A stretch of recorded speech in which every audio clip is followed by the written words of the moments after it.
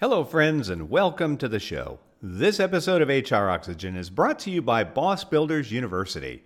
If you're looking to train up your non-managers and individual contributors, please check out our newest offering, The Art of Being a Great Teammate. In this 12-month program, we'll be taking your employees through topics that include communication, managing your boss, getting results without authority, customer service, problem solving, decision making, and much more. The sessions are virtual, running 1 hour each month, and we'll do it using our popular sketch and seminar, graphic art, and storytelling format. No boring PowerPoint, stale stories, and outdated tools and techniques. The sessions are engaging and provide tactical, practical tools that can be used immediately after the sessions. You can either have your entire organization take our program, or if you have just a few folks, join one of our open enrollment cohorts that start every other month. For more information, visit us online at thebossbuilders.com. Well, if you're a regular listener to HR Oxygen, you'll know that from time to time I will take a podcast episode I did a few years ago for what was our original podcast, the Boss Builder podcast, take that and update it a little bit and bring it to each of you as an audience. And so we've done that with a few, but one that I've been kind of saving up, and I guess saving it for a time when I didn't have anything else that I could drop, but not because it's last resort, it's because it's a great episode. I decided to pull this one out. Joe Price is an attorney that I met several years ago doing some business in Charleston, West Virginia. Now, the thing that really inspired me about Joe is that he spoke at a conference. And whenever you have attorneys speaking at a conference, you know that's the perfect time to get caught up on all your emails there with your phone because they are so boring. But I think what really struck me was this was the first time I had an attorney give me information that actually really resonated with me. Part of it is because he referred to art, which you know is one of my passions in life, but more importantly, the ability to explain things. Now, we dropped that podcast episode because we wanted managers to understand the consequences and the things that they could do to prevent themselves having to go to court. Well, I want to have that message brought back out, but here's the difference. And I know this really sucks to hear this, but when you as the HR professional give people advice at work, they always kind of look at it like, oh my God, can we trust them? And I know that's a sad reality. I totally understand it. And so here's the difference. Now, this is an outside person, an expert, who can basically say the things that you've been saying all along and nobody wants to listen to. My hope is they might listen to Joe. He gives you clear examples, ways that you can keep yourself out of court, ways you can do that job more effectively. So if you're listening, you may learn some things. More importantly, I want you to have this as an additional resource. Just in case they don't believe you, say, hey, go ahead and listen to this podcast episode. I know that is one of the longest introductions on record, but I wanted to give you reasons to listen because you will thoroughly enjoy the interview I did with my friend Joe Price. So let's quit talking about him and it. Let's get on with the most important piece of business today. That is to make sure your seatbelt is buckled low and across your hips. That personal item is tucked under the seat in front of you. Time for us to taxi to the runway. Should the cabin lose pressure, oxygen masks will drop from the overhead area. Please place the mask over your own mouth and nose before assisting others. Hello, and welcome to another episode of the HR Oxygen Podcast, the show focused on the overworked, overwhelmed, and underappreciated HR professional. And now, here is the host of our show, the Boss Builder, Mac Monroe. Joe Price, welcome to the show.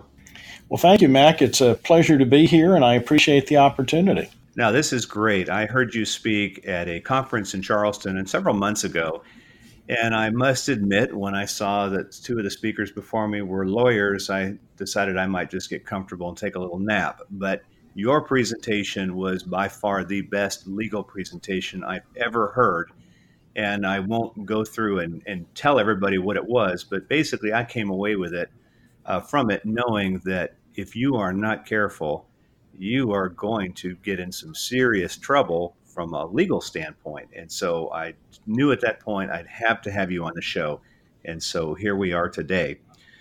I've got a list of questions for you, and so I thought I'd just go ahead and dive right in. Of course, our audience is newly promoted supervisors, those who are in the role and struggling a little bit, or even those who are thinking about taking that role. I'm thinking our podcast today would be especially appropriate for someone who's kicking the tires on the job, because we may well scare them away from it, which in some cases, that's a good thing. So Joe, let me go ahead and start and ask you, what three things are most likely to cause labor and employment legal issues for businesses?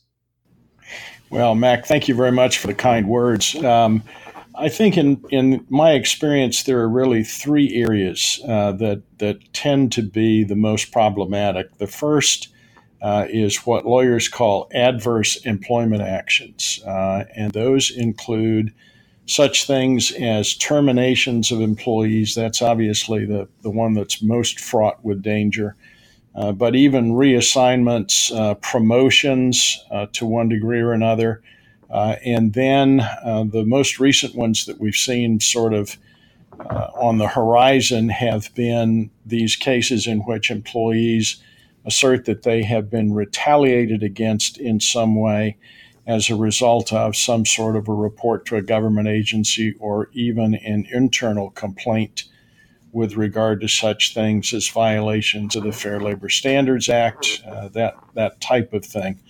The second area that recently has become very problematic for reasons we'll talk about probably a little bit later on in this podcast is the area of performance evaluations. Those things have turned into a literal minefield in the course of litigation. And employment lawyers now find, whether you're on either the employee's side or the business's side, that these performance evaluations are really fertile ground for the plaintiff's lawyer to develop evidence of some claim against the business and, in many cases, against the boss or the supervisor that took action against them. We always see the employee in those things as a negative, in the sense that what we're doing with performance evaluations, at least the traditional type of evaluation, is sort of pointing out the strengths of the employee, but then we are always pointing toward things that either, quote, need improvement, close quote, or are just plain negative. And these things are always perceived by the employee as negative rather than helpful. And psychologists have been telling us for quite a while that all criticism is negative, whether we call it constructive or not. The other part of that we see is that the performance evaluations, the traditional type at least, don't really serve to address deficiencies and promote either innovation or development of managers. So it's that sort of legal minefield of the performance evaluation and documentation that has really become even more problematic in the last few years. The third thing, particularly in my geographic area here in West Virginia, Kentucky, and Ohio, is union activity and the things that employees can do that are protected under the National Labor Relations Act and other laws. And if we're not careful as managers and businesses, we find ourselves embroiled in unfair labor practice proceedings with the National Labor Relations Board. Well, of those three main areas, why would you say those are the most common trouble points? Well, they all involve sort of a common thread, and that common thread is that each of these things, or the processes that are around each of those things, all involve some sort of direct conflict or confrontation between employees and supervisors. So these things always become a sort of a negative influence in the workplace and can become literally physically confrontational from time to time. Now, how does the boss's actions trigger litigation? So litigation, I guess, is the act of we're going to end up in court, right? Yes, we are. And it's really the boss's actions, really, he or she is the point of the spear in all of these things. Although the prevailing statutes are laws that directly impact the operations of the business, the company, it's the individuals involved in that business, those who are making the decisions and those who are announcing those decisions to the employees, who are the focal point in a lot of cases of the litigation. What begins to happen as you see these conflicts continue to develop and expand is that there's a lack of dialogue between the boss or the manager and the employees, and that begins to result in this us versus them environment. The performance evaluations that I mentioned a little earlier, we also know that those things and the process of the performance evaluations create significant stress on the part of employees to the point where some get physically sick when they go through this traditional performance evaluation process. And that results in not only greater division between the manager and the employee, but a tremendous amount of distrust and eventually, in a lot of cases, pushback by the employee when they're criticized. We also then have a lot of activity right now that surrounds these differences that are sexual, that are generational, that are cultural, and that breeds a lot of activity in the area of sexual harassment. The most recent manifestation of that is the Me Too movement, and there are tremendous difficulties in the business environment where you have men and women together. We have a number of clients now who are refusing to permit employees to travel with a single person.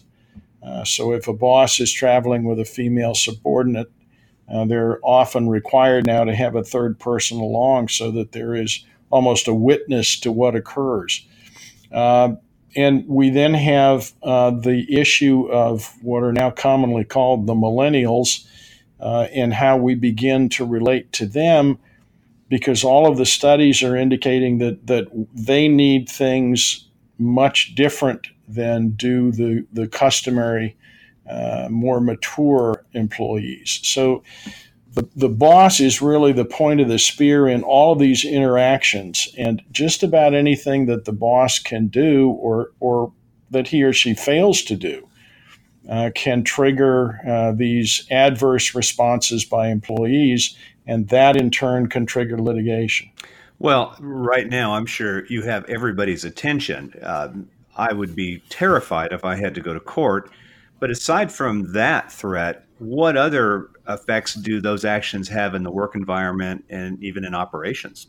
Well, I think really when you look at the threat of litigation, that's a big one. But from an operational standpoint, the effect may be even more dramatic because, as we all know, those environments where there is a significant amount of conflict, whether it be obvious conflict or sort of this underground conflict in which employees don't cooperate and don't really buy into the manager's style or programs, can actually have, I think, a greater negative impact on a business than the litigation can.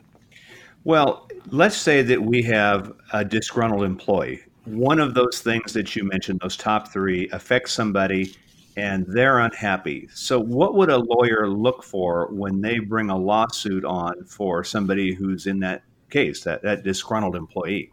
Well, this is an ongoing process for lawyers. We love it. We get into the theories legally, but what we then begin to do is to use every device that the law permits us to use to determine what we think would be the best arguments in behalf of our client to the jury. And it really doesn't matter whether we're on the employee's side or on the business's side. We look for the same things. It may be a mirror image of the same things, but we look for the same things.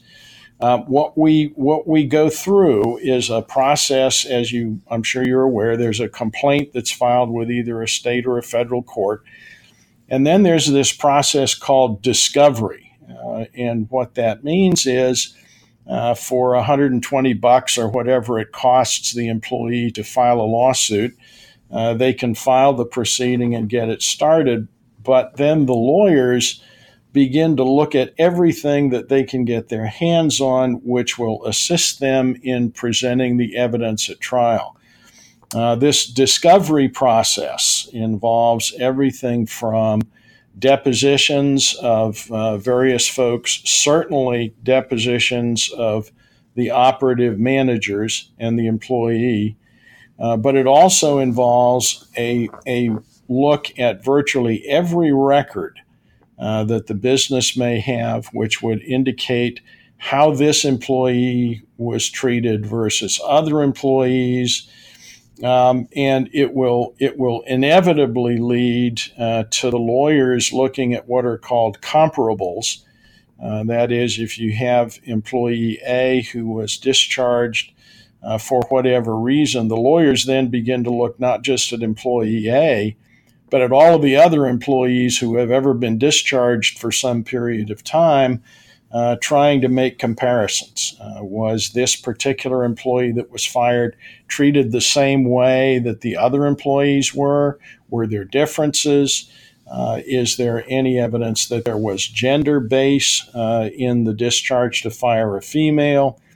It also then is a process by which the lawyers will look at such things as the performance evaluations to see whether or not there were any real efforts made to identify and address clear deficiencies that the employee showed during their employment.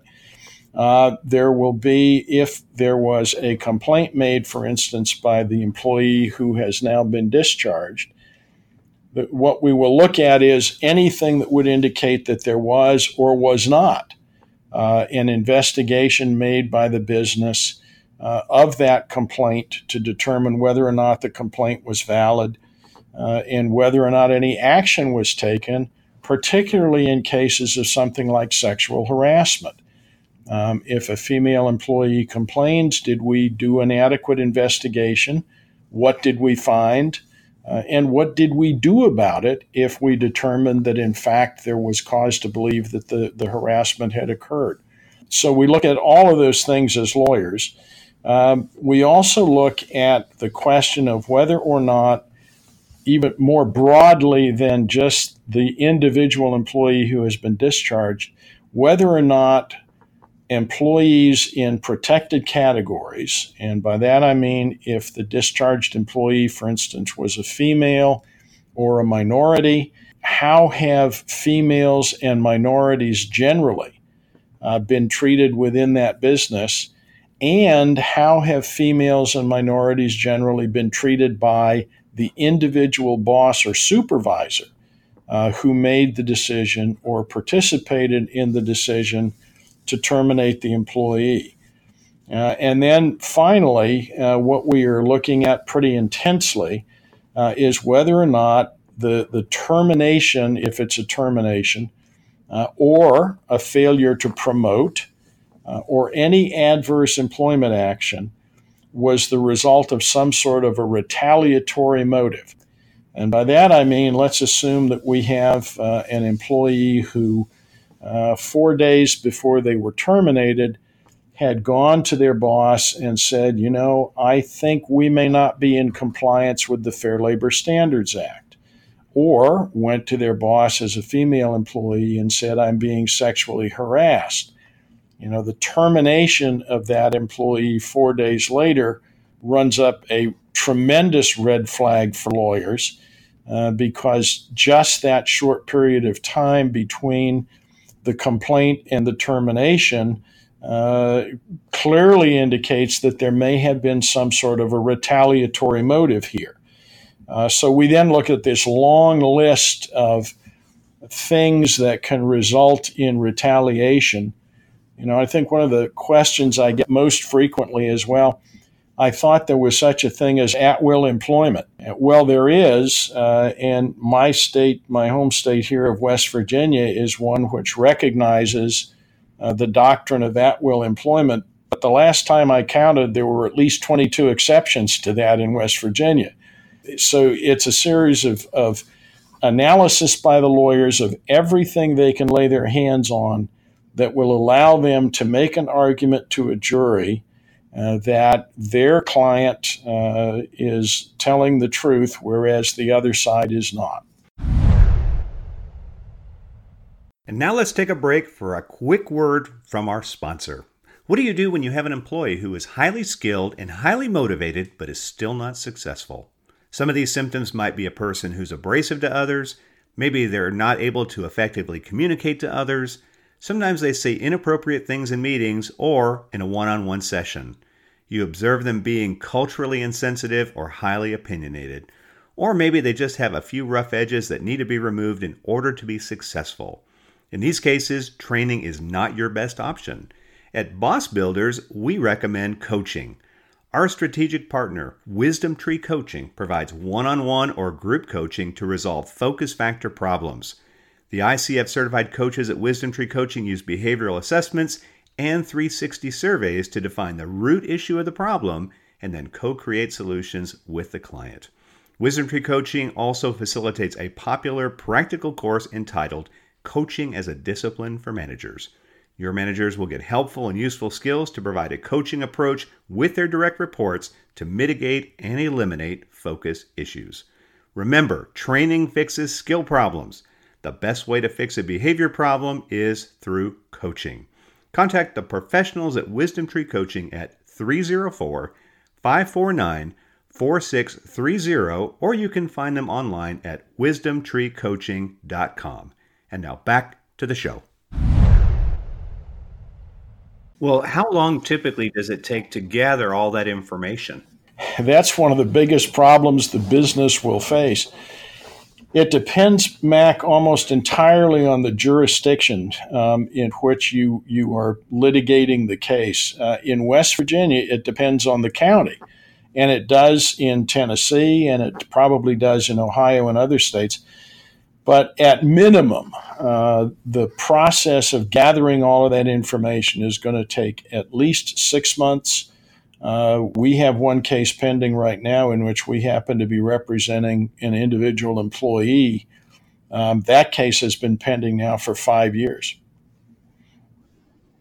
That's what our client says. Wow. So you imagine so. Well, all right. So let's say you've spent 6 months, you've gathered all of the evidence now.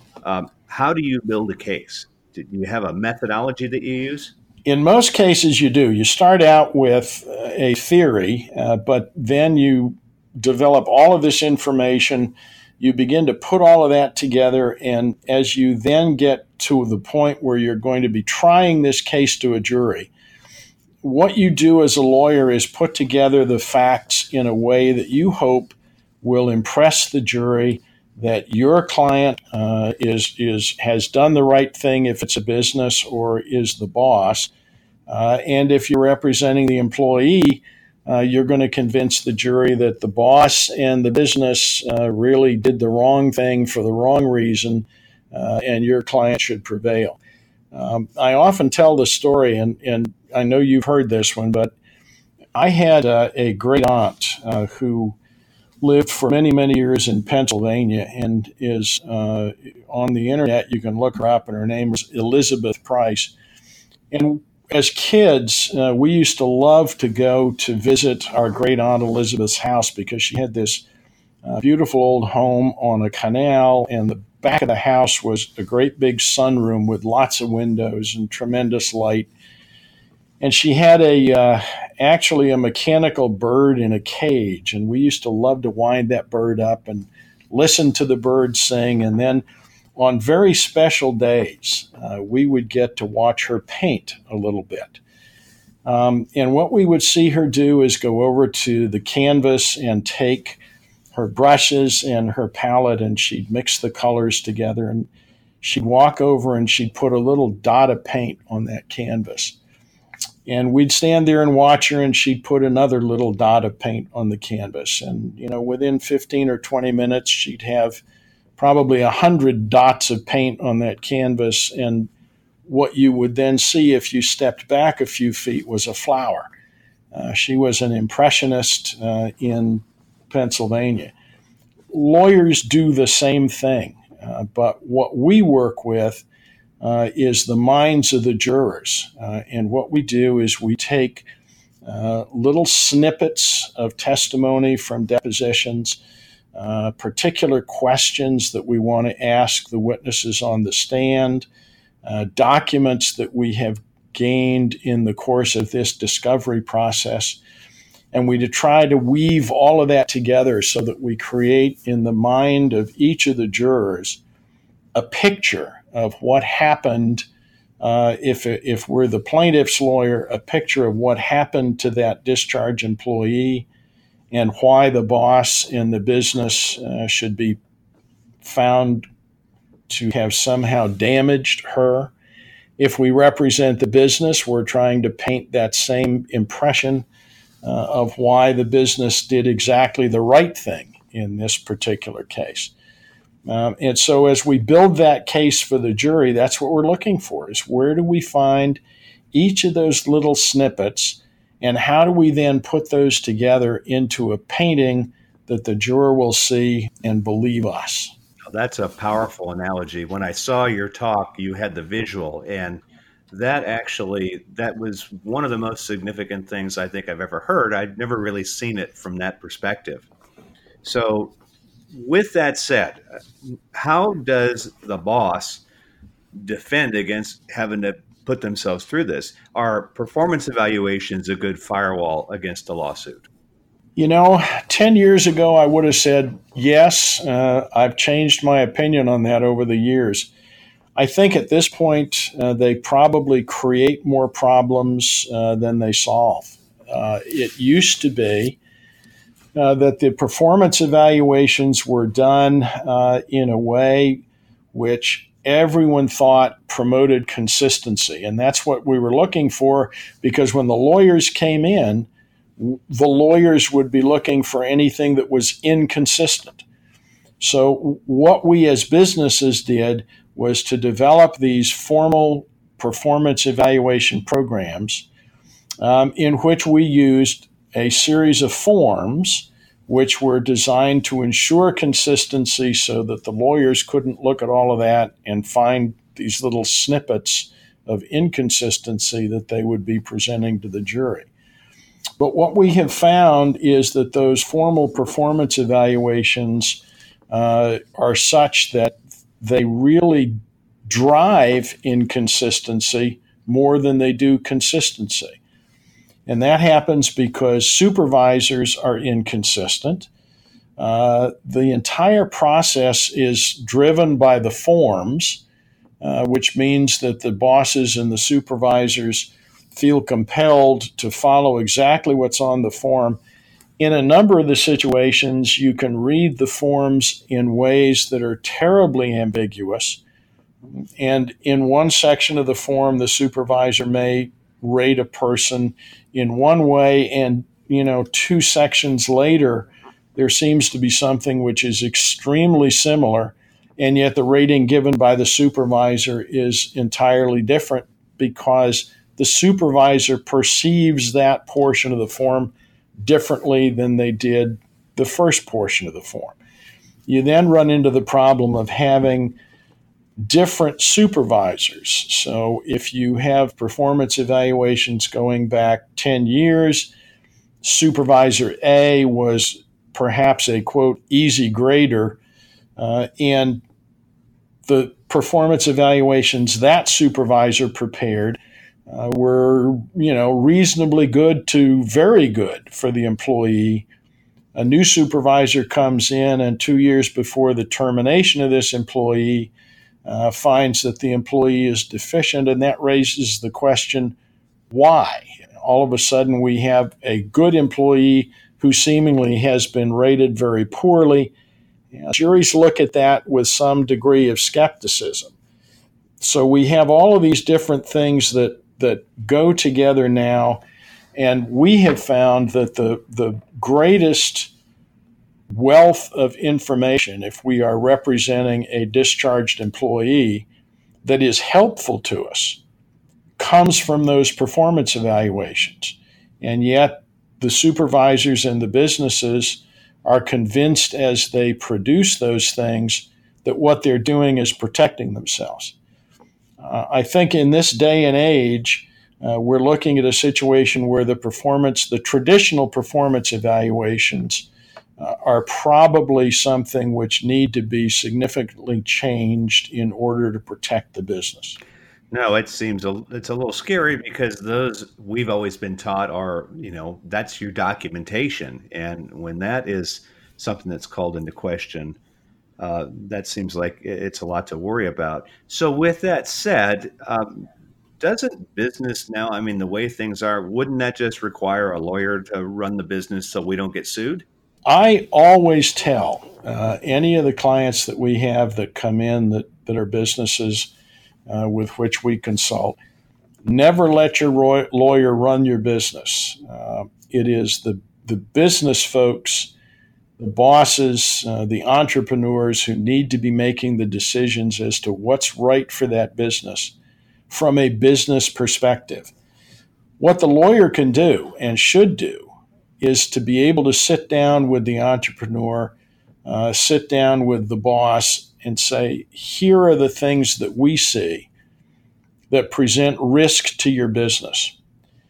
Having identified those risks, we can then go through the process of assessing how big each of those risks may be, developing programs or plans that would minimize those risks, and then allowing the business to go ahead and choose what it prefers to do once it understands where those risks lie and what those risks are. Okay.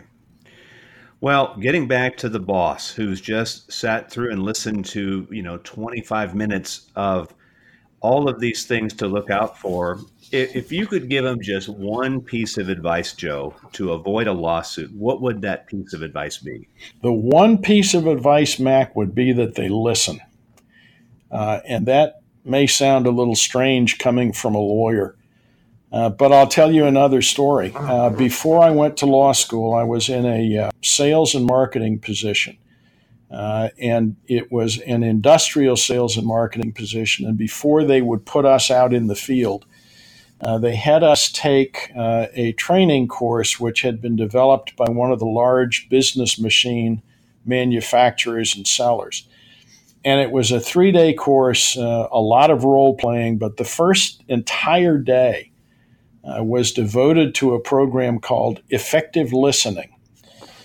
And what I learned from that was the most important information that you gain is when you listen to what someone else is saying. And for a new boss, if you listen carefully to what your employees are telling you, you get a wealth of information about things that concern them, about how they view your communication style, what their communication style is. You get information if there is, for instance, any sort of union organizational activity. You will definitely hear about that if you listen to what folks in your workplace are saying. So I think from a perspective of both the business and a lawyer, if you listen to what's going on around you and really have open communication and dialogue with both your subordinates and your superiors, that really is the key to avoiding a lot of the problems that lawyers will eventually have to deal with. So, Joe, thank you for all the great information you shared. I'm pretty sure my audience now has more questions and maybe more things to worry about. What is the best way for my audience to reach you? The best way, Mac, is my email, which is J as in Joseph, M as in Moore, P as in Price, at Ramlaw, RAMLAW.com. Great. Well, Joe, thank you for taking the time out of your busy schedule to be on the show. And, we are grateful for all of the great perspectives and information that you shared with us. Mac, it's always a pleasure. Well, thanks for taking the time to listen to another episode of the HR Oxygen podcast. I hope you enjoy listening to these as much as I enjoy making them. I've learned so much from the guests we've had on the show over the past few years, and I hope that you will continue to listen to us regularly. If you are a subscriber on any podcast app or channel, would you do us a favor and take a moment and leave us a review? We would really, really appreciate it. Also, if you have the time, check out all the offerings we have on our website, which is thebossbuilders.com. We have every other month a SHRM Credit webinar that we present, as well as a ton of other events, not to mention our Art of the Great Boss and Art of Being a Great Teammate programs. More information on that site today. Thank you so much for taking the time to listen, and we'll look forward to seeing you on the next episode.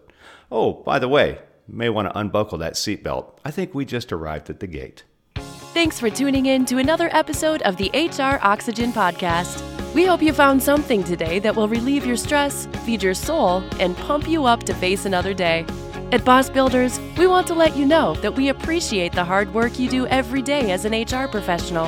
And, as a reminder, always make sure to adjust your own oxygen mask before attempting to help those around you. Be well.